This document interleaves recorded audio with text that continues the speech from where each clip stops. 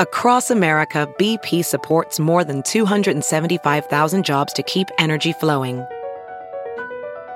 Jobs like updating turbines at one of our Indiana wind farms and producing more oil and gas with fewer operational emissions in the Gulf of Mexico. It's and, not or. See what doing both means for energy nationwide at bp.com/investing in America.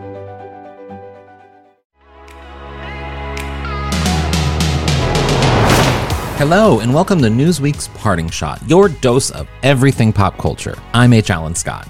It's hard to imagine a time when Brooke Shields wasn't a part of our pop culture awareness. Whether it's her films, her legendary modeling career, honestly, how can you not think of her line in that Calvin Klein commercial? You want to know what comes between me and my Calvins? Nothing. Or maybe even her time on TV in the sitcom Suddenly Susan. She's just been a part of our lives for more than 40 years, defining culture and, frankly, being a badass along the way. And now Shields is adding businesswoman and podcast host to her already impressive resume.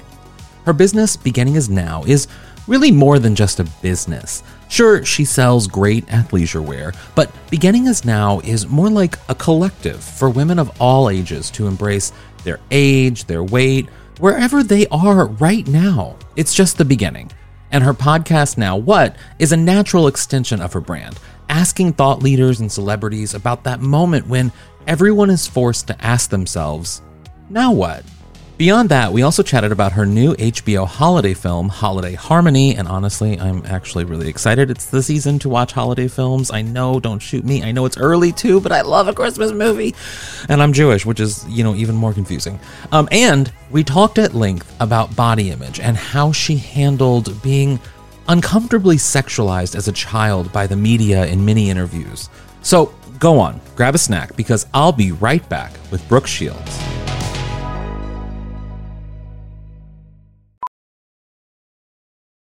As a professional welder, Shayna Ford uses Forge FX to practice over and over, which helps her improve her skills. The more muscle memory that you have, the smoother your weld is. Learn more at meta.com/metaverseimpact.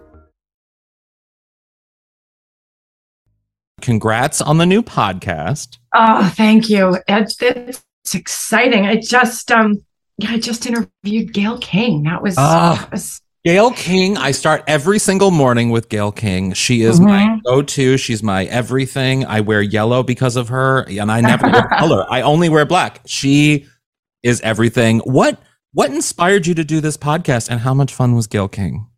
I mean, it was, I was actually a little nervous, but just because, she's interviewed me and she's always on that side, and she was delightful. And I just asked her, she's been very supportive of Beginning Is Now, which is the company I started. And we did something for Oprah Daily, and she's just really been such a huge champion of Beginning Is Now for me, which was amazing. And I've just worked with her and been interviewed by her over the years. Yeah. What inspired me is starting this company and then going through a very traumatic injury and really kind of being taught to having to learn how to walk again and being afraid for the first time, seriously afraid. And I really did ask myself the question, now what? Now what am I going to do? Will I ever walk again? Will I ever dance again? It was such a sort of moment, a pivotal moment for me. And I started thinking about all of the people that we hear their stories, and many of them we don't know. They don't necessarily have to be successful, but everybody goes through these now what moments when they're pivotal moments in their life where they're thrown something that they're the unexpected. Yeah. It could be tragedy. It could be loss. It can be something good. It can be not getting into that college, not getting that job, losing that job, whatever the thing, divorce. Yeah. There's so many different things. And what is it that makes people get back up again? And when they ask themselves, now what? This is not what I anticipated. This is not what I'm ready for. Now what do I do? And all you do is sort of bring that up to people and they will just tell you. There are stories.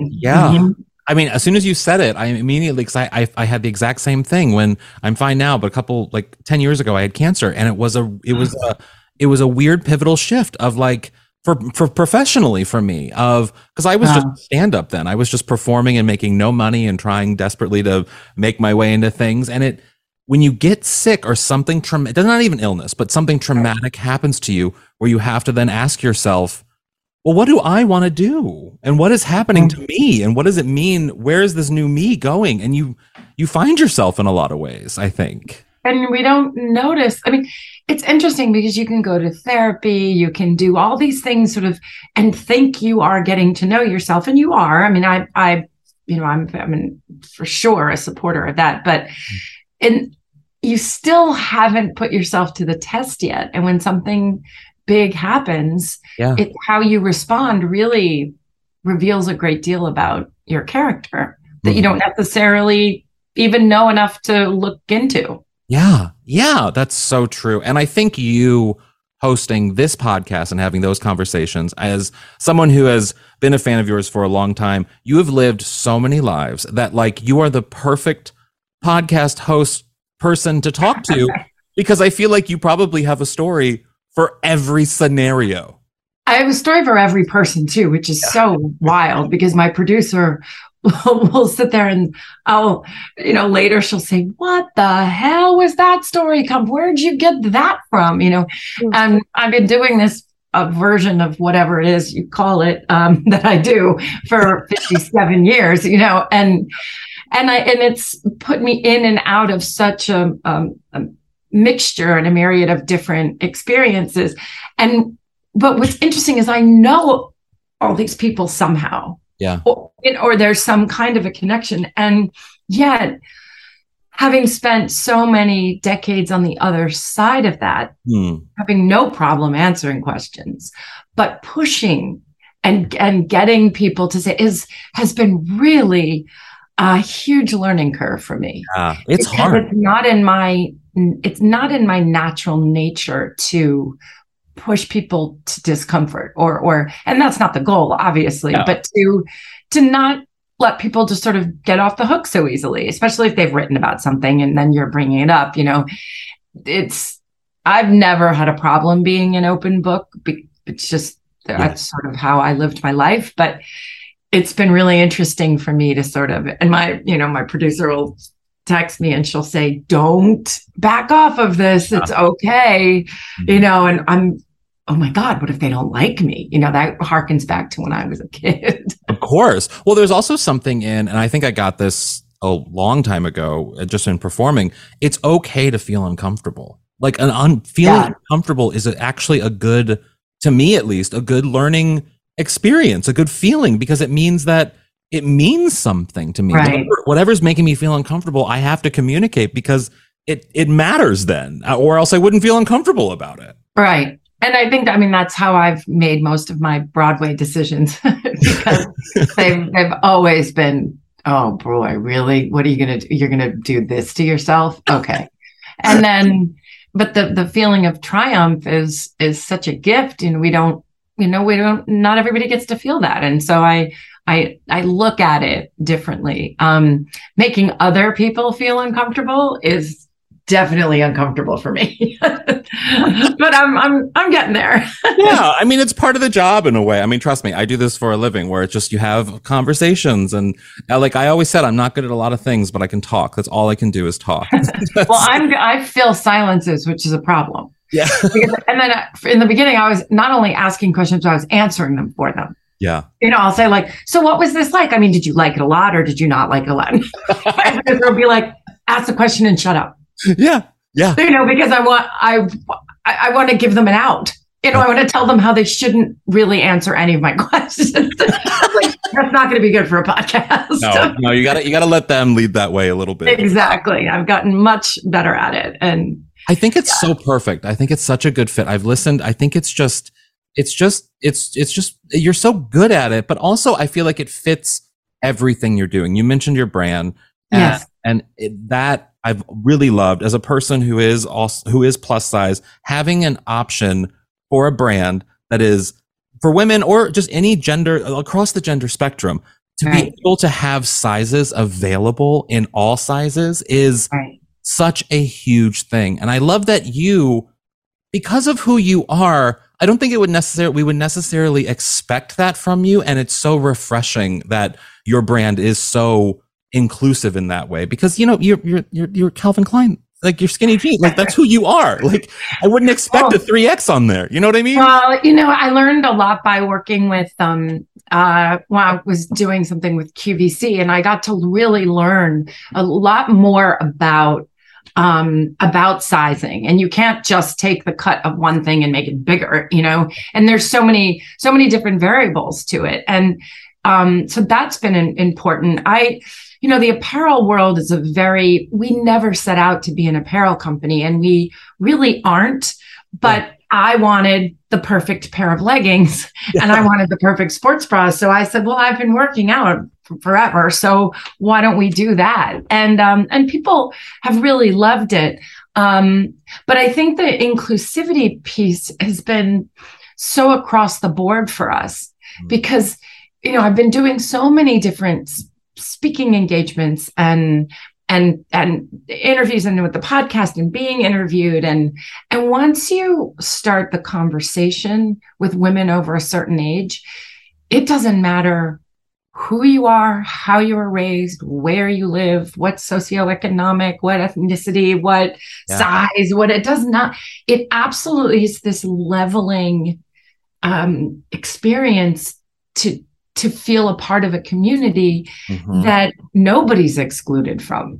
Yeah. You know, and that has been it's been such a revelation to us, because it's what I wanted, but to see it come to fruition has been very organically too. Like that's what I think I love about it, is that it's just so, and that you're right. It's not just a brand, it's a lifestyle in a way. And I mean, even for me, like going through like clothes shopping, I can never shop in the typical men's section because they don't offer sizes for me that fit my body and the way my body is. So I have to go to the women's section to find alternative sizes, finding jeans or finding, you know, athletic wear, or like anything that is not just sort of fits into the binary of like, this is what a man wears, this is what a woman wears, where it's like having that expansive sizing it really lets people endears themselves to you in a lot of ways, and what you're doing and the message of beginning is now. You know what I mean? Thank you. I remember when I was, I deal with this, and people probably scoff at this, but I deal with this whenever I do a photo shoot, every single time. And I'm telling you this every time.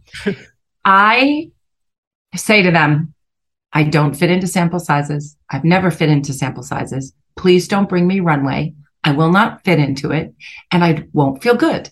So please bring me my size. Yeah. I'm going to be doing this photo shoot for you. Could you bring me clothes that fit, please?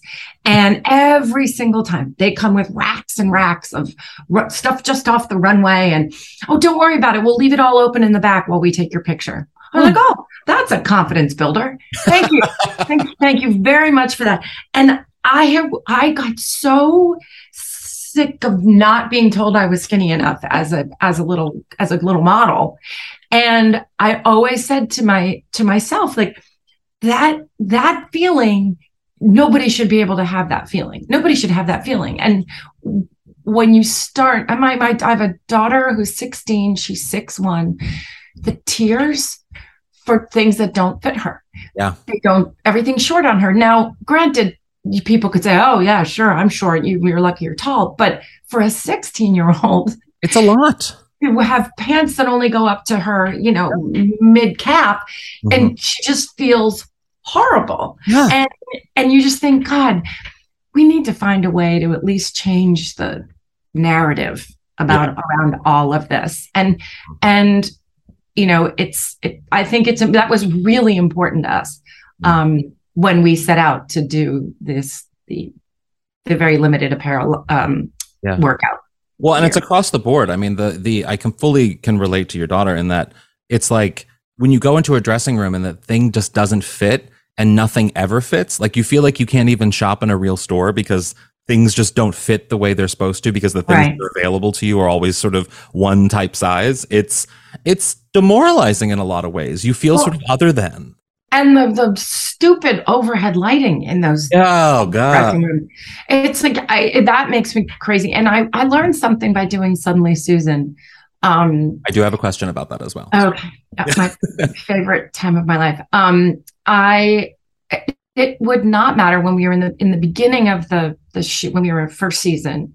You know, everything was on a budget. You know, the cheaper the clothing, the better we were able to put together her closet. And and everything had to be fitted, everything had to be tailored, everything.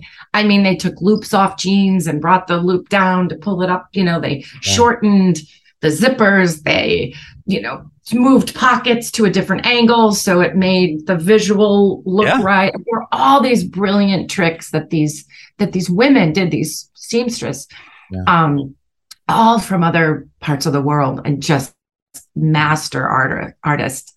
And then we started getting fancier because we got picked up. And by the third season, we were getting access to designer things and fancy clothes, and nice brands. And they had to do the same amount of altering on the nice stuff than they did on the shittier made stuff. Wow. And I thought, you know what? People need to know this because there is no such thing as one body. Yeah. And and yes, I had to maintain a certain, they didn't tell you, God forbid they tell you, which is good that they didn't tell you that. But, Susan has a closet, so I have to wear her clothes, but it struck me and I thought, wow, people don't know this. Nobody fits. Even who you think is the ideal supermodel or runway body, stuff's all been tucked and tailored and cut and stitched and because there's no one body type, and it struck me as an important conversation to have. Definitely. Well, I do have a question about Suddenly Susan, but before I get to that, I have to talk to you about your holiday film because I know I'm a Jew. I should not enjoy holiday movies as much as I do. But I do love, I get so excited for me and my friend, I have a good friend, Danny Pellegrino, who's a podcaster, big guy, and he and I obsess over everything, pumpkin spice, holiday moment, everything. So the fact that you're doing this HBO Max holiday movie, Holiday Harmony, which I love, are you also a holiday person? And why are you not doing that? So did you see Castle for Christmas? Yes, I did. Okay, so I love rom-coms. I love holiday movies. I love all of that stuff. I get a little sadder on the holidays, but that's just because of the people I've don't have anymore, and so that it's always a little bit of a fraught period of time. But I love the machinations of it. I love the hot chocolate, and I love the tree and the decorating of the tree and all this stuff. And I love the watching of the movies. And I even like watching the really old ones, like with Clarice, where think that I was cute, and the put one foot in front of the other, all those songs and stuff. So I love that part. I had never really done a holiday movie. And then I did Castle for Christmas, which was so much fun. Such a joy to make. I was away for 2 months by myself in Scotland. Oh, wow. And the movie did so well and brought so many people joy coming out of the pandemic. It just made me feel really good. There's nothing edgy about any of it. It's not dark. There's knitters, there's dogs. We don't need edge. Yeah. And I used to look to Edge when I was a kid and be like, those are the kind of movies I want to suffer in movies, and I'm going to be a real actress. And I've just had so much fun. So then when they came to me for Holiday Harmony, I thought, ooh, do I want to do another one right back to back? But it was a small part. And it was a funny part. I had to work with alpacas. So I kind of loved that. Yeah. I don't have a very big part in the movie, so I don't have to carry it. So when they asked me and treated me so beautifully. And Annalise, where is the lead of it, is just such an angel of this earth. And her voice is so ridiculous that I thought, just, say yes to making people happy in movies and fun and music. And it was a musical. I love it. It's like a paid vacation for you and a visual vacation for me, Yeah, it definitely was. So I like doing those kinds of, I love comedy. Yeah. I'm happy when I'm doing comedy. I get it so much. It's so it's in my blood. And it's kind of a surprise. I don't think people, I was a kid of television. Like, I was obsessed with television. I was especially obsessed with NBC when I was a kid. And that era in like the 90s of sort of like Friends and that whole block of television, that was happening at the time. And suddenly Susan really fit that. And I was so surprised that you were funny when I was a kid. Now I know, of course, you're funny. But like, I think a lot of people were surprised that you were so good on Suddenly Susan. It was kind of a twist for you because I don't think people expected that from you. Do you, you obviously think back on it fondly. Like, would you do another Suddenly Susan type show? Would you? Yesterday, I would do it. Yeah, today I'll fly out anywhere and do it. It is my. Listen. I hope that sitcoms come back and the multicam. I don't know. They're cheaper to make for sure, but I love the sort of that marriage between TV and theater. Because you're performing live, and I think that's all changed because of COVID. But maybe it will come back. What I was amazed at is, so I had this sort of image in film that was always provocative or controversial or whatever it was. It was always serious and love stories and all that. And all the while I was working with Bob Hope. And that's right. Yeah. In every single Christmas special and every special and in Beirut and we were even in Russia and England and Paris and, doing all these shows for the military and the USO shows when it was all sketch comedy. And I got the best training. And then it wasn't, but still people weren't putting two and two together, which was fine. And then when Friends came along and I was given the opportunity to play a character in Friends, they didn't want me to be crazy in the beginning. They wouldn't let me do the laugh. They wouldn't let me like really do the licking of the fingers and all that stuff. And I kept begging them. And finally, after doing the first pass, you do each scene twice. From the other end of the stage, Marta Kaufman said, "Shields, put it back in." And it was in that moment that I thought, okay, this is me now. This is my get to do what I want to do. And it really set the precedent for the rest of, for Suddenly Susan and even Lipstick Jungle. And yeah. So good. You're so good at it. Well, I just have a few more questions. I think self-deprecation is what really was important for me to sort of be someone who was considered glamorous or looking a certain way, right? And then fall on my face or make fun of my height or make fun of something else or, have me not be polished and put together was something that hadn't really been, you did see it with Lucille Ball. She was a beauty queen before she really kind of embodied slapstick and all of that. And to me, that was always what I did in school and with my friends. And, but the self-deprecation in it was I think what was appealing to people because it sort of demystified it. And like, I don't take myself so seriously, nor should you.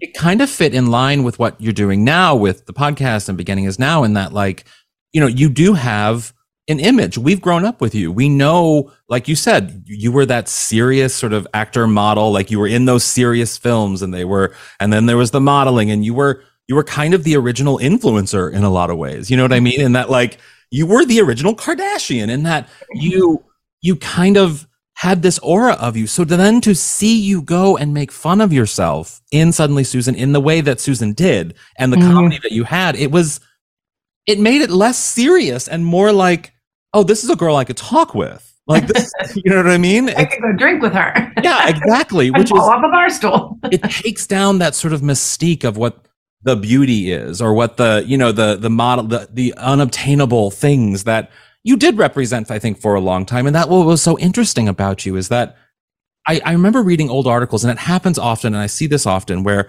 articles come up about your interviews from when you were a kid and the way that the media talked with you and sexualized you as a kid. And it is uncomfortable to read now, but to see where you've gone from that moment in your career till now is kind of, it's hopeful and very refreshing in a way that you were able to sort of get beyond a lot of that. How do you feel about those things that keep getting brought up in the media sometimes around Me Too and the other things, and your treatment as a child in your beginning of your career? I mean, I think if I didn't have my mom, so avariciously protecting me, I don't think maybe I would have had a different trajectory emotionally through that part of the business. But she was so protective of me that I did maintain a certain naivete, which allowed me to find joy in the actual work and in the travel and in the experiences. Being in those situations where Barbara Walters is asking me what my measurements are, or, just the sort of the lack of respect for a young person. Mm-hmm. It didn't insult me or hurt my feelings, but what it did was it just made me lose so much respect. And I remember thinking, oh, here we go again. I thought these supposed to be with the smart people, but I guess not, and I would and my mom would say, you have to let them get the question out before you answer it.